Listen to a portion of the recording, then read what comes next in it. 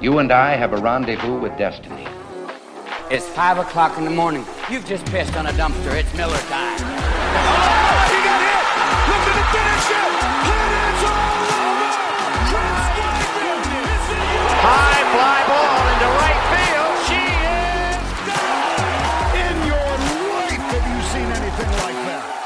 Do you believe in miracles? Yes! The return to glory. We will not be intimidated. We will not back down.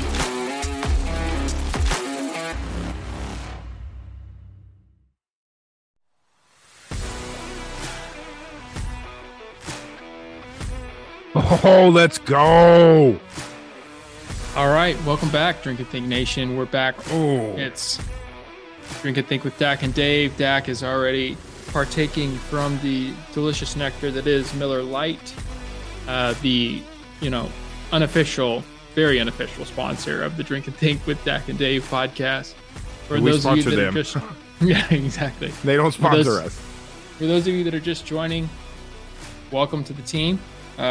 This is one of those shows where you don't have to come in here and get ready to get angry. We just kind of come in here like you're coming to hang out with your bros. We're going to drink some beers.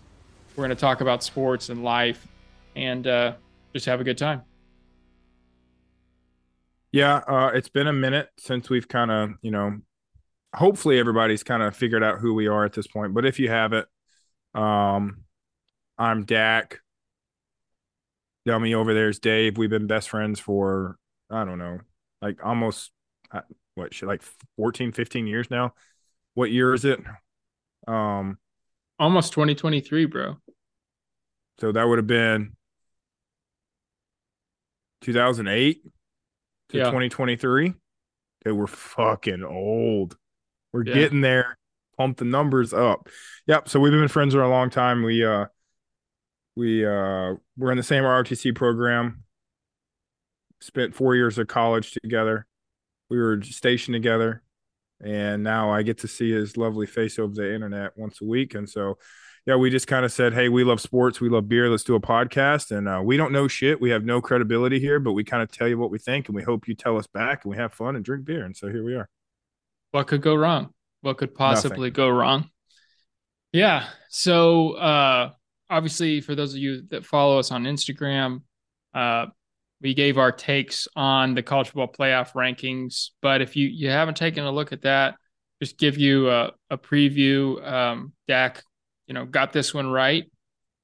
He's on a little bit of a streak lately. He got both this and the Heisman finalists right. So there's going to be no living with him after this. There's streaks in college. There are no streaks in the NFL whatsoever. Yeah. So big takeaways from the college football playoff rankings is that Georgia will be in the championship and win everything. And I think Michigan will be there, but I think TCU at least has a fighting chance in that one. I agree. I think that's reasonable. Dude, I'm like at this point pulling for I'm jumping on the TCU bandwagon, I think. I'd kind of like to see it. I kind of dogged them for a little bit, saying like, oh, the schedule wasn't great. These dudes aren't real. They're playing in a nobody conference. Well, it turns out they had a pretty good strength to schedule. Turns out they've got a quarterback with just sack for days. And so I kind of want to see him win the Heisman. I kind of want to see TCU do the whole thing and just upset City. And I'm usually not one that is for the upset. I usually like the dynasty because I feel like you've earned it. You've worked that hard. Like Tom's the GOAT because he practiced, and Alabama's that way because Nick Saban sold his soul to the devil. So, Georgia is supposed to win. Typically, I would climb on that. Nah, fuck that. I want TCU to win the day. And I'm going with there. Hey, did you know, though, this is the first CFP without a Clemson and or Alabama? I did not, but at least, Christmas come early this year because neither of those teams were in the shape that they should be for a CFP run. Although a lot of people have labeled me the Alabama lover because I posted a thing saying that people should look at Alabama's schedule and Ohio State's schedule in a pretty similar light. Didn't get a whole lot of love for that one. Obviously, the committee thought it differently. Super weird that you would be thought of as the Alabama lover, because if anyone knows you for 5 seconds, I mean, are you wearing an A&M shirt right now? I can't see you are. Yep. Okay. Like, you're a diehard A&M, which therefore it's like Newton's law. There's, only so much mass. It cannot be created nor destroyed. You cannot be an A&M fan and an Alabama fan or even support them. So we try to discuss things that we think, but let's be clear, there's no love there. Yeah. Yeah. And I do think so. The early betting lines have already come out for the opening. Is that Newton? That's Einstein, isn't it? I'm a fucking idiot. Yeah, that's Einstein. I stand corrected. Yeah. Thanks Sorry for that. Carry on. That goes, sometimes we have little thoughts, sometimes we have stupid thoughts, sometimes we have big thoughts. That was one of those big thought moments. Sometimes we have stupid big thoughts. Yeah, we could talk about that as well. So early betting lines coming out, and I haven't run this by you, but I wanted to get your opening thoughts. So early betting lines coming out for the Peach Bowl and the Fiesta Bowl. Georgia minus 6.5, over under 60. Okay. I'm glad you asked me this, because I'm a big momentum dude. And so I feel like in a certain situation with a certain something on the line, people will play differently. I bet everything to cover during the championship games, because I thought, this is your conference championship game. This is all the pride. They want to win. There were some blowouts. There were some better teams. And so I think here I would naturally go, well, look at the setting. This is CFP. This is the top 4. This is going to be close. Maybe past choices may show the light now. I think Georgia is a far superior football team. So 6.5. If you would have said 7.5, I would have been hesitant. I may take Georgia to cover here. Yeah, this one is your initial thoughts are the last game that Ohio State played, they lost by 22 points when they were 8.5-point favorites at home without Michigan's best player. Their secondary got gashed by a very, very junior quarterback. So my initial thoughts is, wow, that's a really low total. But at the same time, looking at it from the other perspective is you thought you were out of it, Ohio State players, right? You thought you were gone, and now you get that second chance. Do you strap up your boots a little bit tighter now? You thought you were all that, you got humbled, and now is it a time to go out there and get some? Yeah, is there a disrespect factor too? Because beating Georgia means you get Michigan again. Yeah. A chance to settle the score when it really matters. Now, I mean, if you're looking ahead to Michigan again, and not looking at Georgia, you're a fool. But I'm sure that is playing in the background. Like, we just got the brakes blown off of us. I'm here. I'm hungry. I'm ready to fight. I'm going to beat Georgia. Then I'm going to beat Michigan, and we're going to be national champions. So let's see if the dog wants to eat. But I don't know. I like 6.5 there for Georgia. Yeah, I like 6.5. I also like this total with the over. We saw, obviously, LSU being able to sling the ball around in the second half against Georgia. Now, granted, Georgia was already like blowing the doors off of them, so you got to take that into account. But you got to think Ohio State is probably good for about 24 points or so. And then if Ohio State hasn't figured out the whole defense thing, then Georgia's going to put up at least 40. So I don't mind maybe taking the over here. I know Georgia's defense is very good, but at some point you got to think Ohio State's offense, with as much power as they have, is going to be able to put up some amount of points. 2 Heisman candidate quarterbacks throwing it around too. So are they going to air it out? That'd be fun to watch. Yeah. Moving on to the Fiesta Bowl. number 3 TCU versus number 2 Michigan. Michigan opening up at a -9 over under 59.5. Yeah, I mean, the disrespect again to TCU. They drop one in a championship game, and now, is Michigan that good? Do they not respect TCU? That's pretty big. You know, I've said before, in a NFL game, I'm going to bet a -9 line all day. College is hard to tell. I mean, you would have thought that Michigan and Ohio State last week would have been a much tighter game, and it's like, well, it's 20 something points. So it's hard to tell on a spread like that. That's why I've gradually throughout this season specifically started gravitating towards more mid-game bets and more over-unders and kind of leaving the spread alone. Yeah. I really like the over here. 59, 60 points. With going back to your points about Max Duggan earlier, the guy is going to find a way. He's going to put it all out there. I think TCU, the players, I mean, this is a whole different ball game for them. Michigan has a decent defense, but I think TCU is going to be able to score some points. But can Blake Corum get back to a decent health where he'd be able to run the ball? Obviously, that would pose a ton of threats against TCU.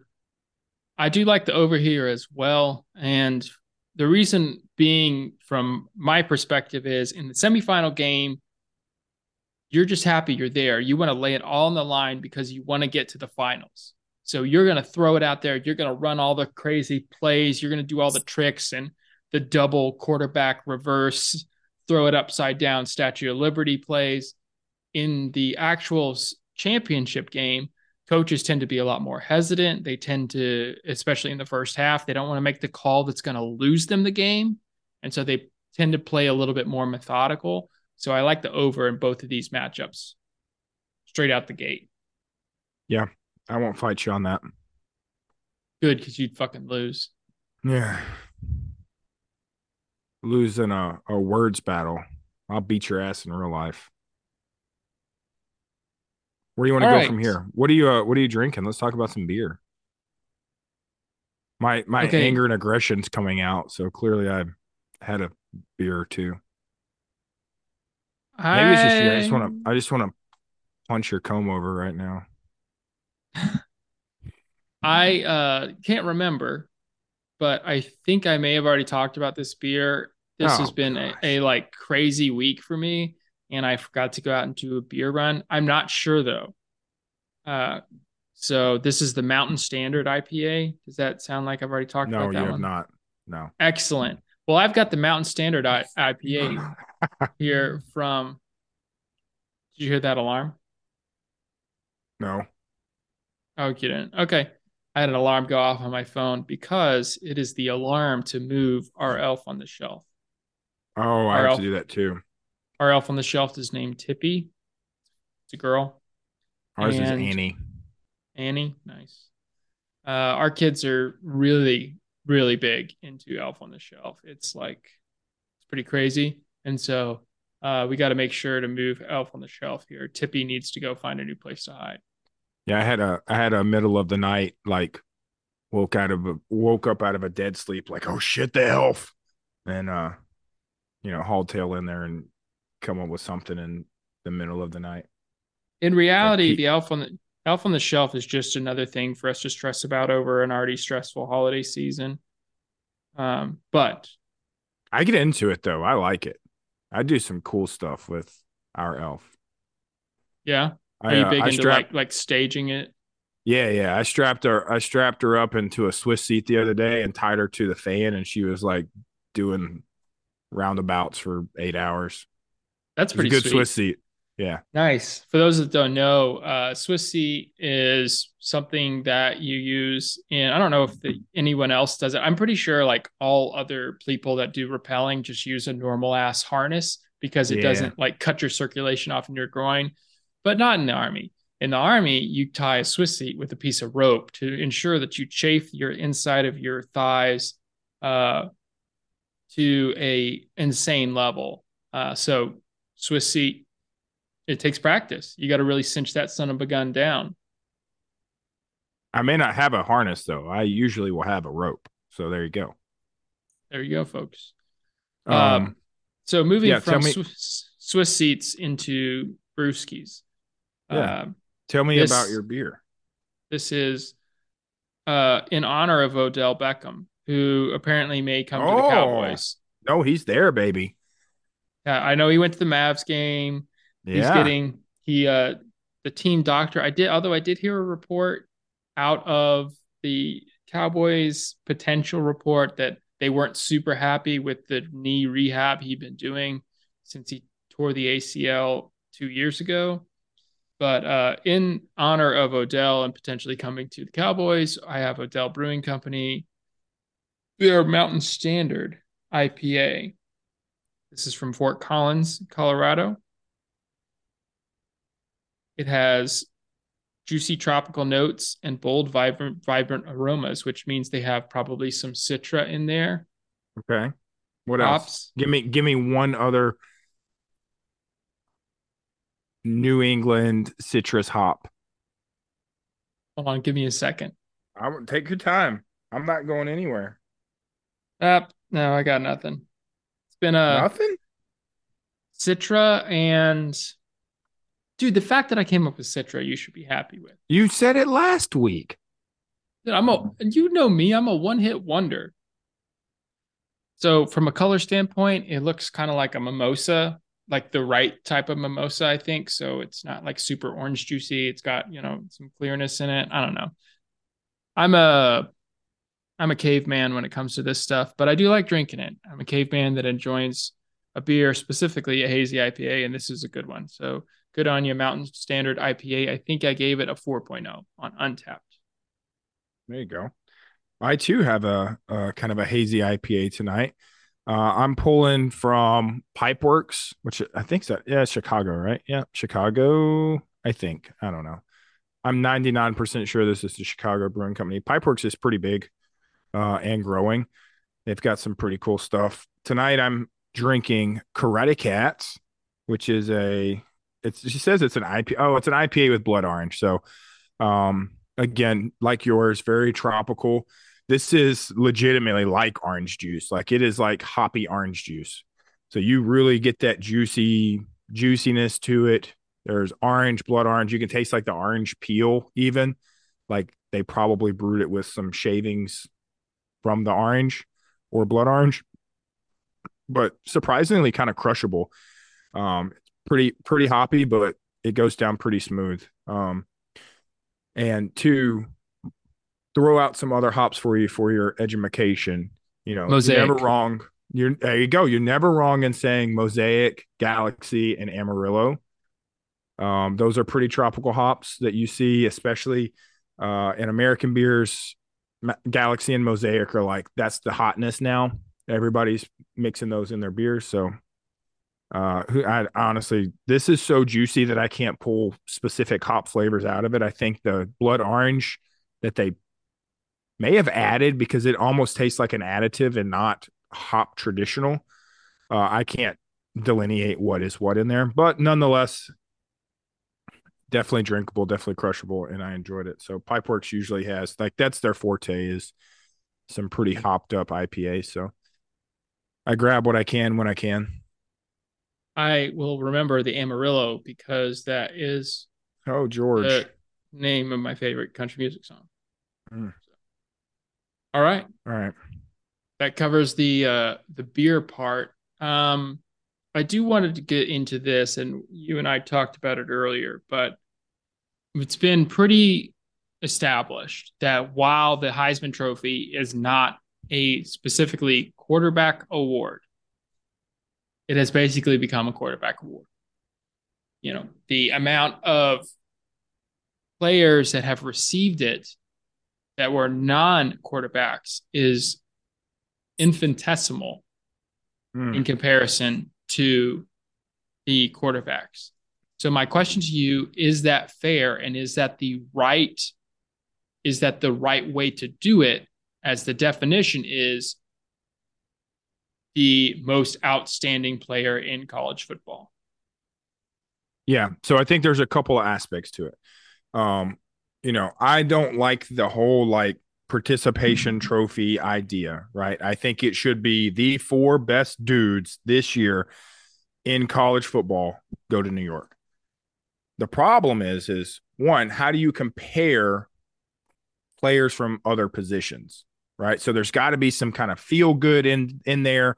Who's getting media attention, who's getting wins. As a defensive player like Arkansas, who's 6-6, had two dudes that were just crushing the defensive side of the ball and had like a million tackles, right? So lots of talent. You'll never see them in New York. Why? Because Arkansas sucks.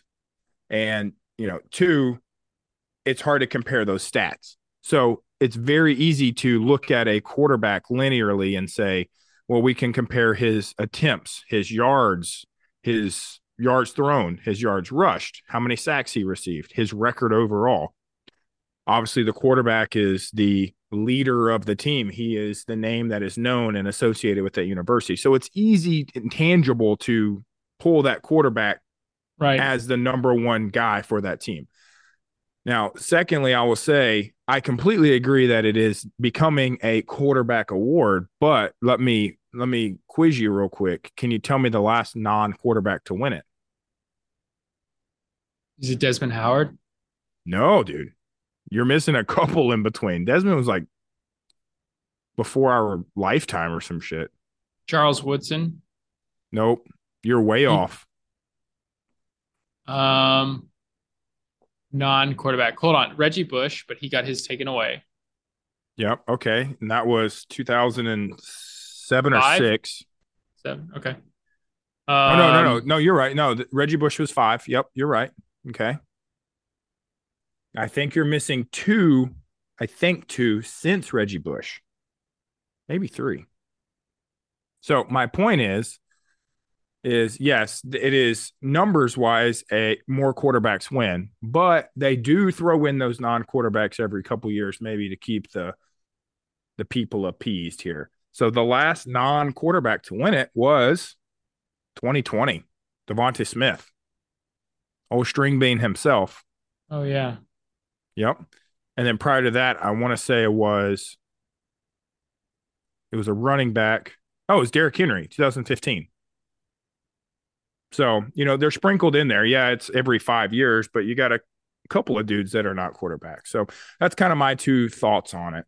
But yes, I would love to see the 4 best players go to New York, and that often doesn't happen. Now, I do think a lot of the best talent does go to New York, but I do feel like there's some hidden agenda in there. We're going to throw in a feel-good story. We're going to throw in this guy because maybe he is a running back, but probably doesn't deserve to be there, or, vice versa, or whatever. So then if this, and I acknowledge, so I probably should have looked that up. So we have had some, obviously not a ton. We've had one in 2020, or one in the 2020s, one in 2010s, one in 2000s. We had a lot in the 90s. And then, it's become basically a quarterback award basically since 2000, with only 3 people having won it in the last 22 years. That were not quarterbacks. However, if it is a quarterback, then, and it's an individual player award, why are they not going to the Michael Penix Jr.'s of Washington, who's thrown for 4,300 yards and 30 touchdowns, or Austin Reed, Western Kentucky, 4,200 yards, 36 touchdowns? Like, if it's really the greatest player, why are we not looking at the players like Dwayne McBride, Jason Henderson, Old Dominion? He has 179 total sacks, almost 40 more than anyone next on the list. Total tackles. What school? Old Dominion. That answers your question. So, one, we already talked about on our Instagram live thing. Like, this is not previous Heisman's voting. This is not coaches. This is not players. This is an external, I'm a reporter or whatever, voting on the Heisman. And so, one, you have to think this is a popularity contest. Two, who is being reported the most? Follow the dollar bills. Old Dominion doesn't get any coverage. And then three, maybe, the devil's advocate answer here is if he's getting tackles at Old Dominion and he is this great god of tackling, why is he at Old Dominion? So how do you compare these players that tackle at Alabama versus Old Dominion? So there's just so much, because this would be a different, the Heisman, if you will, of the NFL would be a different story compared to the NCAA, just because there's such a broad spectrum of players out there. But from the same respect, Stetson Bennett is ranked number 11. CJ Stroud ranked number 15. Max Duggan number 16 in total yards. So Hendon Hooker, he has more touchdowns and probably better wins than Stetson Bennett, but he doesn't get to go. So, how do you make it make sense? Like, Will Rogers is a better quarterback than Stetson Bennett if you look at the numbers, and he plays in the SEC. My only counter to this is the Heisman candidates or the Heisman winners will find a way to win. Now, I think that's bullshit, because there's two sides of the football here. So I think it's hard to take into account a team's record. Now, yeah, if you're like 1-11, all right, you're probably not Heisman material, but defenses can win or lose football games just as easy, and we don't look at that. Or on the flip side of the ball, like if you're a defender and you're having 30 tackles a game, but your offense can't score to save their life, okay. But I think that's probably their answer and their counter. Now, so to your Hendon Hooker point, I think that he probably should be in New York. I think the numbers speak for themselves, and my only answer is he doesn't have the games that everyone else will have because he got injured, and Stetson Bennett is a feel-good story. So, but the numbers speak for themselves. The dude had a hell of a season. So may have got snubbed there. I just think if king for a day and I could fix the Heisman Trophy system, number one, it would be Heisman Trophy winners that vote, and that's it. Okay, done. Heisman Trophy winners only vote, and then you can actually look at, rather than selling newspapers or nobody sells newspapers anymore, but rather than just having a story out there that's clickbait, actually look at players, because I do think this dude that's got over 40 tackles more than anyone else. Fuck it. Let that guy go to New York. Why not? Why not open it up? If he's that good he's still an incredible athlete that he got 40 more tackles than anyone else in the country. And he plays for Old Dominion. So what?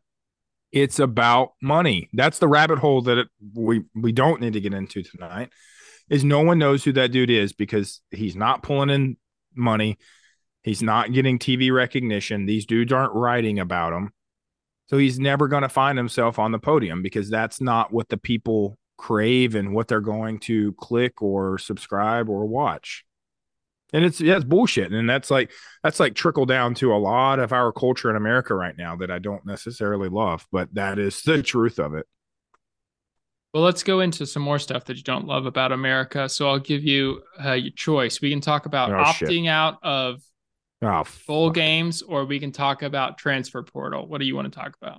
Oh, both suck. I as a purist of the sport and as a purist of a very competitive, prideful human being, I don't like a lot of aspects of both of these.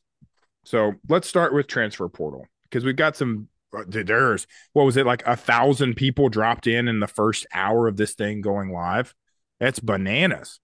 And so I'll kick it to you. I'll kind of save my points here for a second, because I've got some pretty tense takes maybe, but let me hear what you have to say about your beliefs on the transfer portal. Okay, so I tend to be a little bit more moderated here, and here's why. Because I liken this to the military recruiter, right? That they'll tell you a song and dance of everything that you can do at that school. I've never thought about it like that. And then you show up, and A&M is a great example. Jimbo Fisher sold these players on, you come here and we're going to do something special. And then that next year you go 5-7. Sorry. So yeah. Oof. Thanks, LSU. Anyways, so I think they should be allowed to take a look at other places because they only have so long. This is their life. If they don't go out there and get noticed for the same thing that we were talking about with the Heisman, if they aren't noticed by scouts, then they don't have a chance to play at the next level. And so I do I have another take on the bowl game stuff and another take from like what you and I would do, like from a personal perspective. Yeah. Okay. But that's my view first. Let me hit transfer portal. I completely respect your opinion on that. And like I said, I try to be middle of the road and take everyone's opinion left and right on things. Now, I am not standing here on my high horse and telling you that I have a fix to this, but I do think it's a little over the top now because what you've got is you've got dudes like JT Daniels and Zach Quesadilla, whatever the hell is Calzada, that are now transferring again. Right.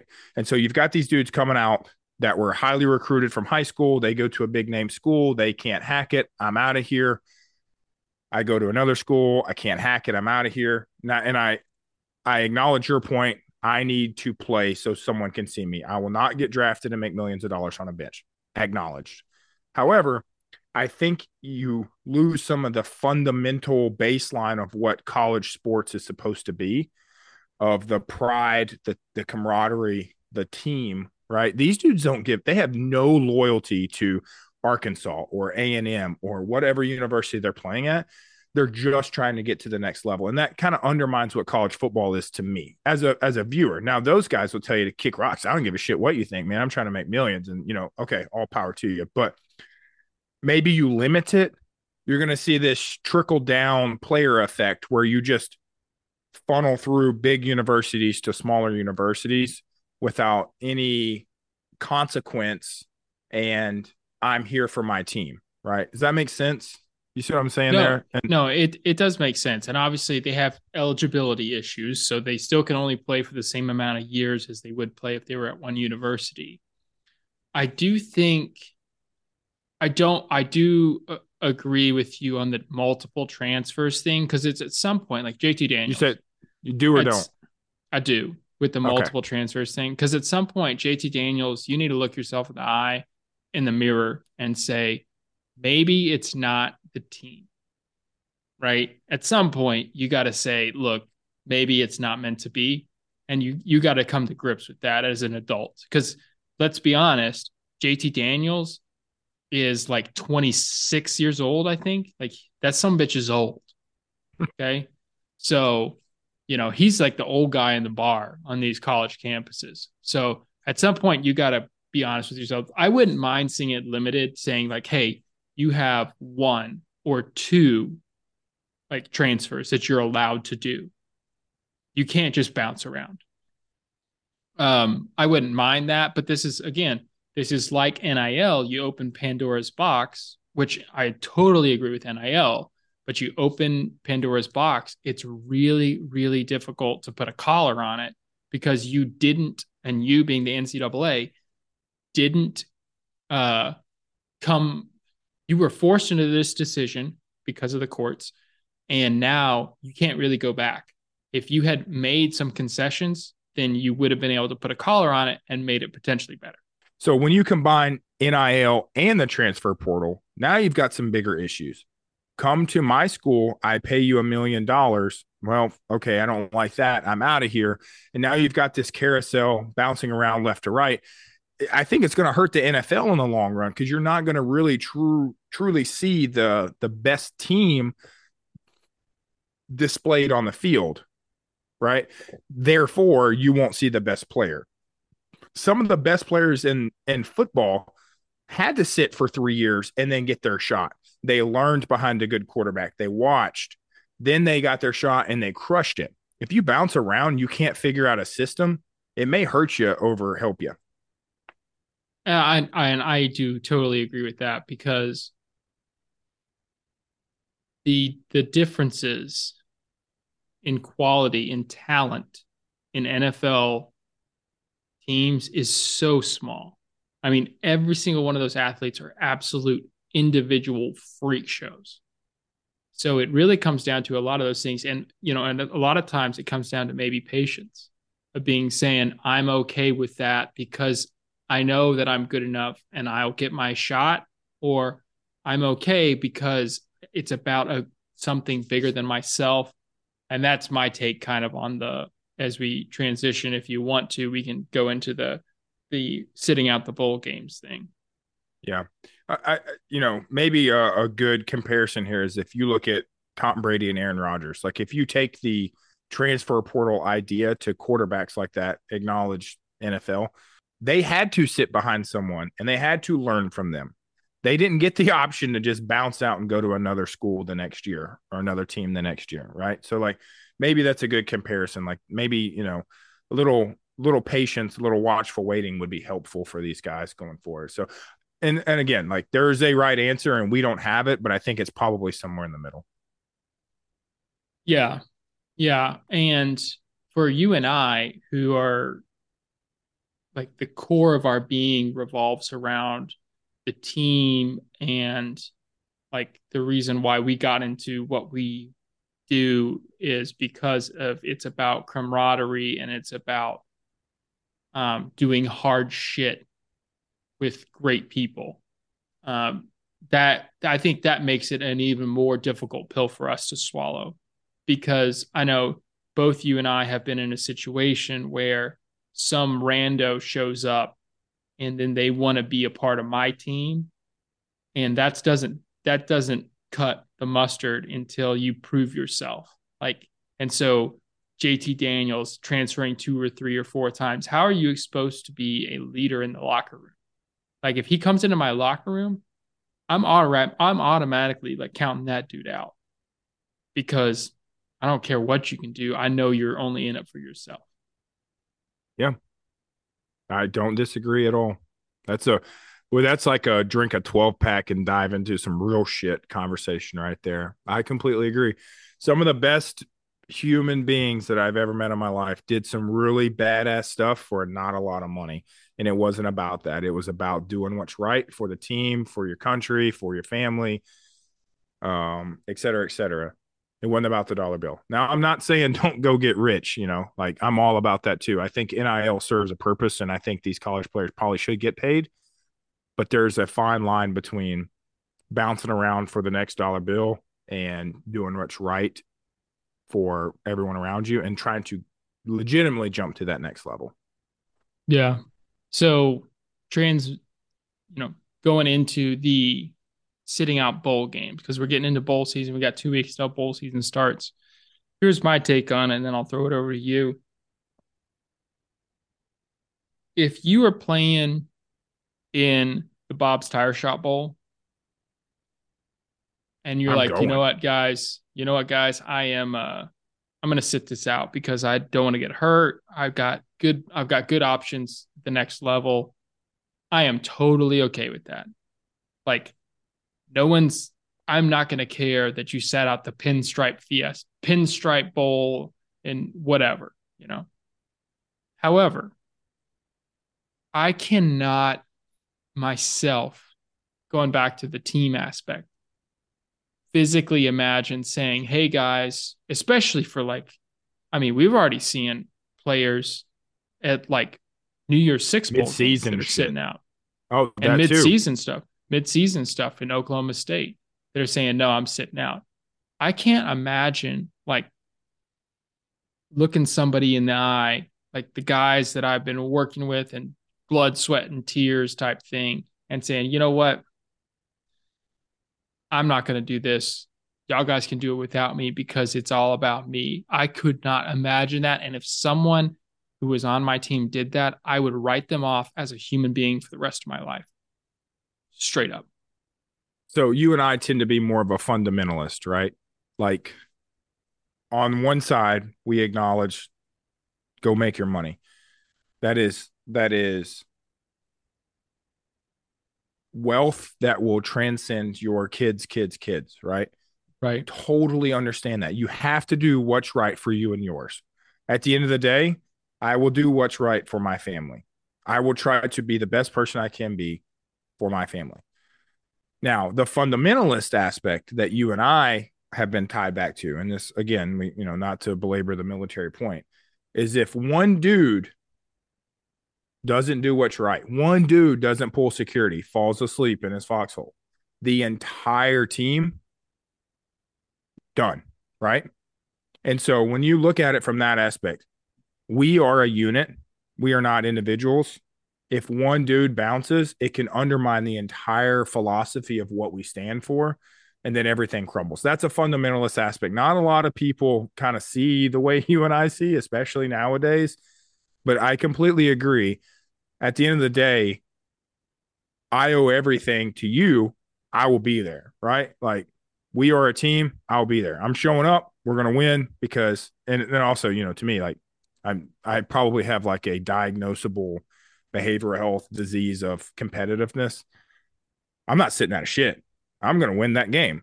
So, but like I said, there's two sides to that coin, and we'll wafer. What's the word? Waffle's okay. Waffle. Yeah. All right, I would eat a wafer right now though. Dak is the if y'all guys have seen the video of the Pitt or defensive lineman that like smashes his head with his own helmet and then like straps that bitch up to go back out on the field. That's Dak, like in a nutshell. Dude, nothing else matters. I told you today, I was playing a pickup game of basketball with random freaking dudes during lunch. And I was like legitimately about to go into cardiac arrest. My eyes were fuzzy. I couldn't see straight. Like the tunnel was closing in. It's like now or never, motherfucker. And I was like, I told myself, like in my head, I was like, there is zero chance of quitting right now. So you either die on this court or you suck it up and you play the game, because I wasn't going to quit on those four other dudes, because even in a stupid game of pickup basketball, I was going to win. So that's me to my core, ladies and gentlemen, all of the 19 people that follow, you now know me. So. Yeah. Dak's just lucky that I wasn't there. So I would have dunked on his ass, but yeah. Anyways, moving on. I'll leave that. Yeah. Yeah. Roger that. Keep going. Okay. So let's transition to the NFL. And it's, this is kind of an off week because normally this is where we talk about, hey, what's coming up next week in college football. We do have one game, but it's not typically the schedule that we go over. Well, so this is a pretty good transition from me about to go into cardiac arrest on a basketball court to a real GOAT in the world. And that was America's Game of the Week, Sunday night. Tom Brady comes back, gets it done, right? So I have seen a lot of stuff on social media, articles written, etc. Tom's comeback. Is it how the hell did he accomplish that? Because he just throws check down passes. Option one. Option two, Vegas owns football. That's some rigged bullshit. Or three, he's the GOAT. Choose wisely. I think, to be fair, I will throw a fourth in there, is that Andy Dalton in a primetime game is one of the worst quarterbacks in the NFL. So he looked really good starting out, though. But he, end of the fourth quarter, like when you needed to come up with first downs, you needed to keep the offense moving, couldn't make it happen. I am in full belief that Tom Brady is the greatest quarterback of all time. I don't think that anyone can deny that. Just when you look at the numbers, the true blue numbers. And by the way, a quarterback that never had the opportunity for a Heisman. Obviously, I mean, he went to a big school, went to Michigan, was not the guy that we would expect to be the greatest of all time, certainly. But he, I think, is, and I could be totally wrong, but the way that I read the situation in Tampa Bay is a completely different situation than the way I read it in New England. Tom Brady was the leader of the team in New England. He was the guy in the locker room that was getting people pumped up. In Tampa Bay, he's like JT Daniels showing up, and he's just in it for him. Which is a weird aspect. And so let me counter with two things. One thing that I noticed was when they came back and they got that touchdown to keep him in the game, Tom runs over to a lineman and he does like the I weigh up, 180 pounds and you're 340, pick me up guy. And, Tom jumped to do the celebration and the lineman just like stood there. I was like, that's weird. Either big boy's out of breath or that shows the leadership on that offense in Tampa Bay. And then he did it again. And it was the same kind of thing. It was like that obligatory, like, hey, bud, let me pat you. Good job, Tom. But I did not see that camaraderie, that teamwork, that cohesion from that offense. And so that was weird to me. And then to transition to what you specifically said, I did see, and I cannot fact check this. This was not the big names that drop football stuff, but I did see some rumors that in the offseason, Tom potentially had intentions of going back to New England. And so that would be bananas, whether you believe that or not. And then two, is that Tom running from himself, or is there some inside stuff within Tampa Bay that he's trying to escape? I think 100% that's Tom running from himself. And we've talked about this in other episodes when we've talked about Tom Brady and the whole Giselle thing. And it's not an isolated incident with him, but pro athletes, especially the great ones, have a really tough time letting go. They just do. Did you see the before the game came on, like the pregame thing where it had all the great quarterbacks coming on and doing their retirement interviews and like all of them falling apart? One, that was pretty legit, but two, yeah, like to your point, exactly right. Like, how do you deal with that? Yeah, I mean, even going to a whole totally different sport, right? Tiger in an interview this week saying like, hey, I am ready to play in any golf tournament you want. I just can't walk 18 holes. I can't do it. I certainly can't walk 18 holes for 4 days. Yeah. And did you see he's going to play the majors, nothing else? Yeah. I did see that. And I love that. Like, I think between you and me, there's probably not too many bigger Tiger Woods fans. Just what he's been able to do. But and golf is a unique sport in that regard, but it's the mentally I can do it, but physically they're not there. And that's, if Tom Brady leaves, he's just running from himself. He's the JT Daniels that's just believes that he can find a better situation and he'll get back to him somewhere else. This may be the flip though, because the body looks like it can do it, dude. He was ripping passes like he was 27 years old. So, is this a mental block and homie needs a couch and not, a physical therapist kind of thing. So. Yeah. Well, if you're trying to go to a place where there's already established talent and there's already like this decently proven record that he could show up, that's Tampa Bay, not New England. Okay, so let's go from a quarterback that seems to potentially be bouncing around to a quarterback that is now becoming the journeyman of football, and that is Baker Mayfield, now traded to the LA Rams. Dude, I was kind of surprised by this. Like, homie didn't even have a full season. To me, this screams, and I'll tell you, I kind of like Baker Mayfield, really wanted to see him succeed. But to me, this doesn't scream football talent. This screams leadership or something behind the scenes, right? You don't cut a dude after you just bought him off another team, midway through a season, and unless there's something funky going on, at least in my opinion. The dude's not a complete asshat as a quarterback. Now, can he will people to do what he wants on the football field? Can he get wins? Different story. But I mean, you're the Panthers first off, so you weren't just crushing it to begin with. So you're going to drop a dude midseason because of that. I don't know. Seems a little weird to me.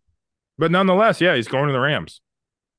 Yeah, obviously the injury to Matt Stafford is concerning for the Rams. The Rams season in general is concerning, right? You're coming off a Super 100%. Bowl, and everything Cooper Kupp's injured. has fallen apart since you had it. You couldn't get things going, and it just shows you the fine line, but in the NFL between winning and losing, and they have struggled with that. I mean, a guy that I fucking drafted. One of the reasons why one of my fantasy teams sucks so bad. Cam Akers. That he's just some bitch is gone. First round draft pick. Thanks, bud. If you want to sponsor the Drink and Think podcast, no, thank you. Yep. I don't know. I kind of want to see Baker hang around. That's I not expected. I didn't think he was going to go to the Rams at all. Yeah, and we've seen, to be fair, Geno Smith is a perfect example of quarterbacks that we completely wrote off. Not a chance, complete piece of shit.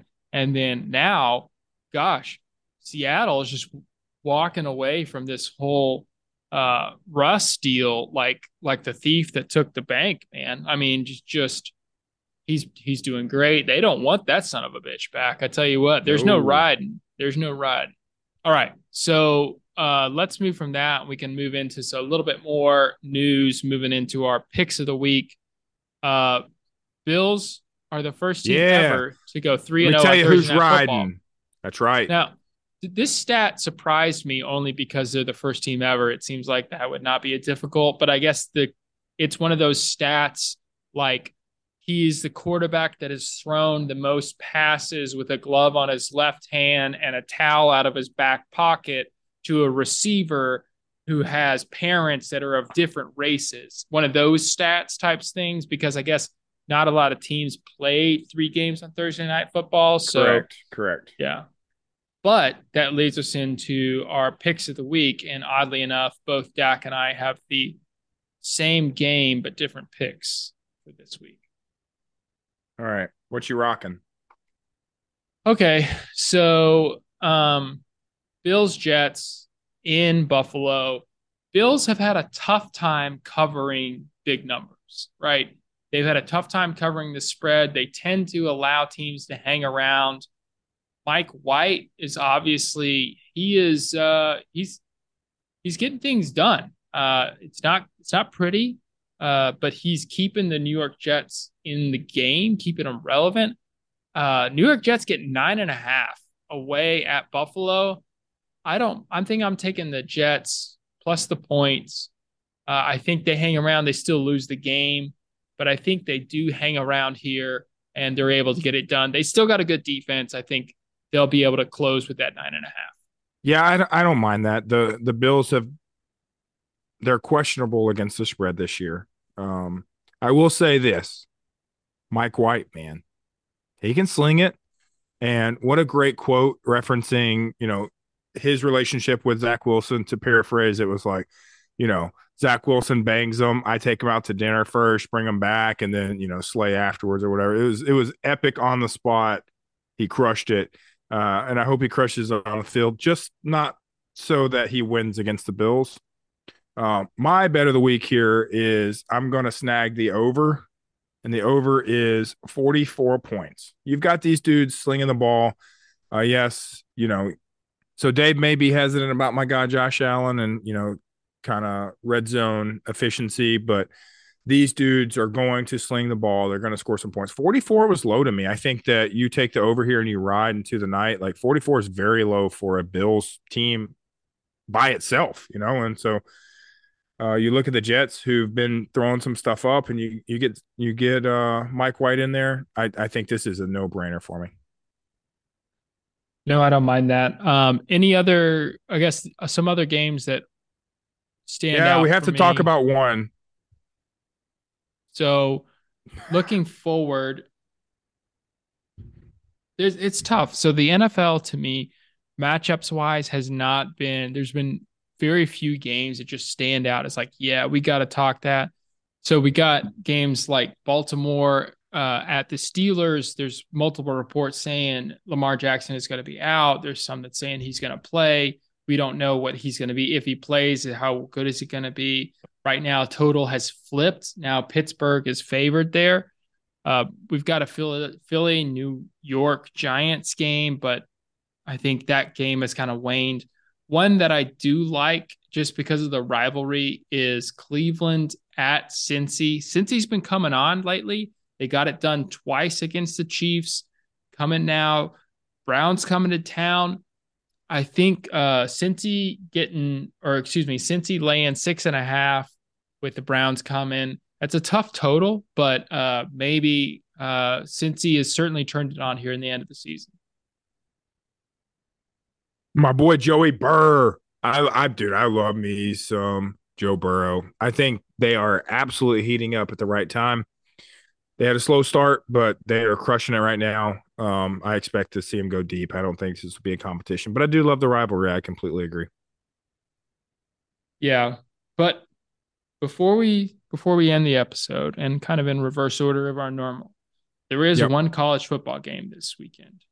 Okay, so if you're listening, that's why I was like, oh, there's one game we have to talk about. I thought this was where you were going, but you weren't. So yes, continue with our big Saturday matchup. So obviously it's Army-Navy weekend. A lot of people make up a lot of things about this. There's a lot of really, inspiring quotes about the game. How do you feel about Army-Navy as a veteran with over 10 years of service? So you and I kind of alluded to it offline here. Dak and Dave are not West Pointers, to be clear. Now, I used to really hate on West Pointers, and for the most part, the stereotype holds true. I will publicly say that. Now, I did go to infantry school with some really good West Pointers that I'm still friends with today. Few and far between. So, to say that, you have like maybe rivalries within rivalries, right? So, you and I are ROTC dudes. Don't usually send too much love for West Pointers. West Pointers being Army, the football program, right? But that's like beating up your big brother or your best friend, right? Or making fun of him. I'll make fun of Dave, but I'll be damned if anybody else makes fun of Dave. And that's kind of how I see Army Navy. I don't send a ton of love for Army as a veteran, as an Army dude. But if they're playing Navy, I hope they beat them by 90. That's, all day. And we've talked that before with SEC schools. I kind of feel like if you're playing my school, I hope we beat the shit out of you. But if you're playing another conference, I kind of pull for the SEC. That's kind of how I feel here. You? Yeah. The Army or the, U.S. Military Academy at West Point, it is not the Army. It is not it is not a subset of the Army. It's not a representation of the Army. But historically, yes, that is the Army team. So I think a lot of people in the Army don't really care. It's like, oh, cool, Army's playing Navy. I'll probably tune in just to see some shitty football. Haven't seen the triple option in a while. Right. And then it'll be like, all right, that was, not worth it. One good thing is it's typically a close game, so it's typically kind of a nail biter. But when we're talking about betting Army Navy, this is where there's a history here. So if you had bet, Dak, if you had bet $100 in 2000, the year 2000, on the under for Army Navy, and every year you rebet however much money you won, you'd have over $31 million. What? Where in the Sam hell did you pull that stat from? I am full of nuggets of wisdom here, folks. If you had bet $100 in 2000 and 21 games later, every single time you bet the under, you bet your money again. So all of your winnings again, you'd have $31 million because that's how money grows. It's like compound interest type thing.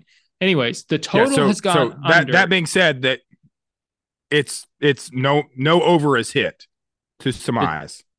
The total has gone under in the last 14 games, going all the way back to 2006 in games involving 2 service academies. So that's Army, Air Force, Navy, Air Force, whatever. 43-9 has gone into the under. That's bananas, dude. Wow. Now, do you think that is we're like rah pro America, we're gonna score a bunch of points here? Or is that just like some freak statistic, like you were saying, left glove, right pocket, I think that it's because you have three. You have 2 triple option teams that play the triple option. They practice against the triple option. And then finally, at the end of the year, they go up against the triple option. And so as a result, you get 2 teams that can't score a whole lot of points. None of these teams can recruit well because anyone that goes there knows they're going to have to go into the military unless they're really, really good. So you don't have a ton of talent. So that goes into a good point is West Pointers or the Army, USMA, they can't draft. And so you're pulling dudes that are going to the Army as commissioned officers, not prospects to the NFL. So that changes things. Yeah, now, Navy can draft. They can like defer their commission and with approval, yada, yada, they can go to the draft. But so that's for the longest time put Army at a disadvantage. Yeah.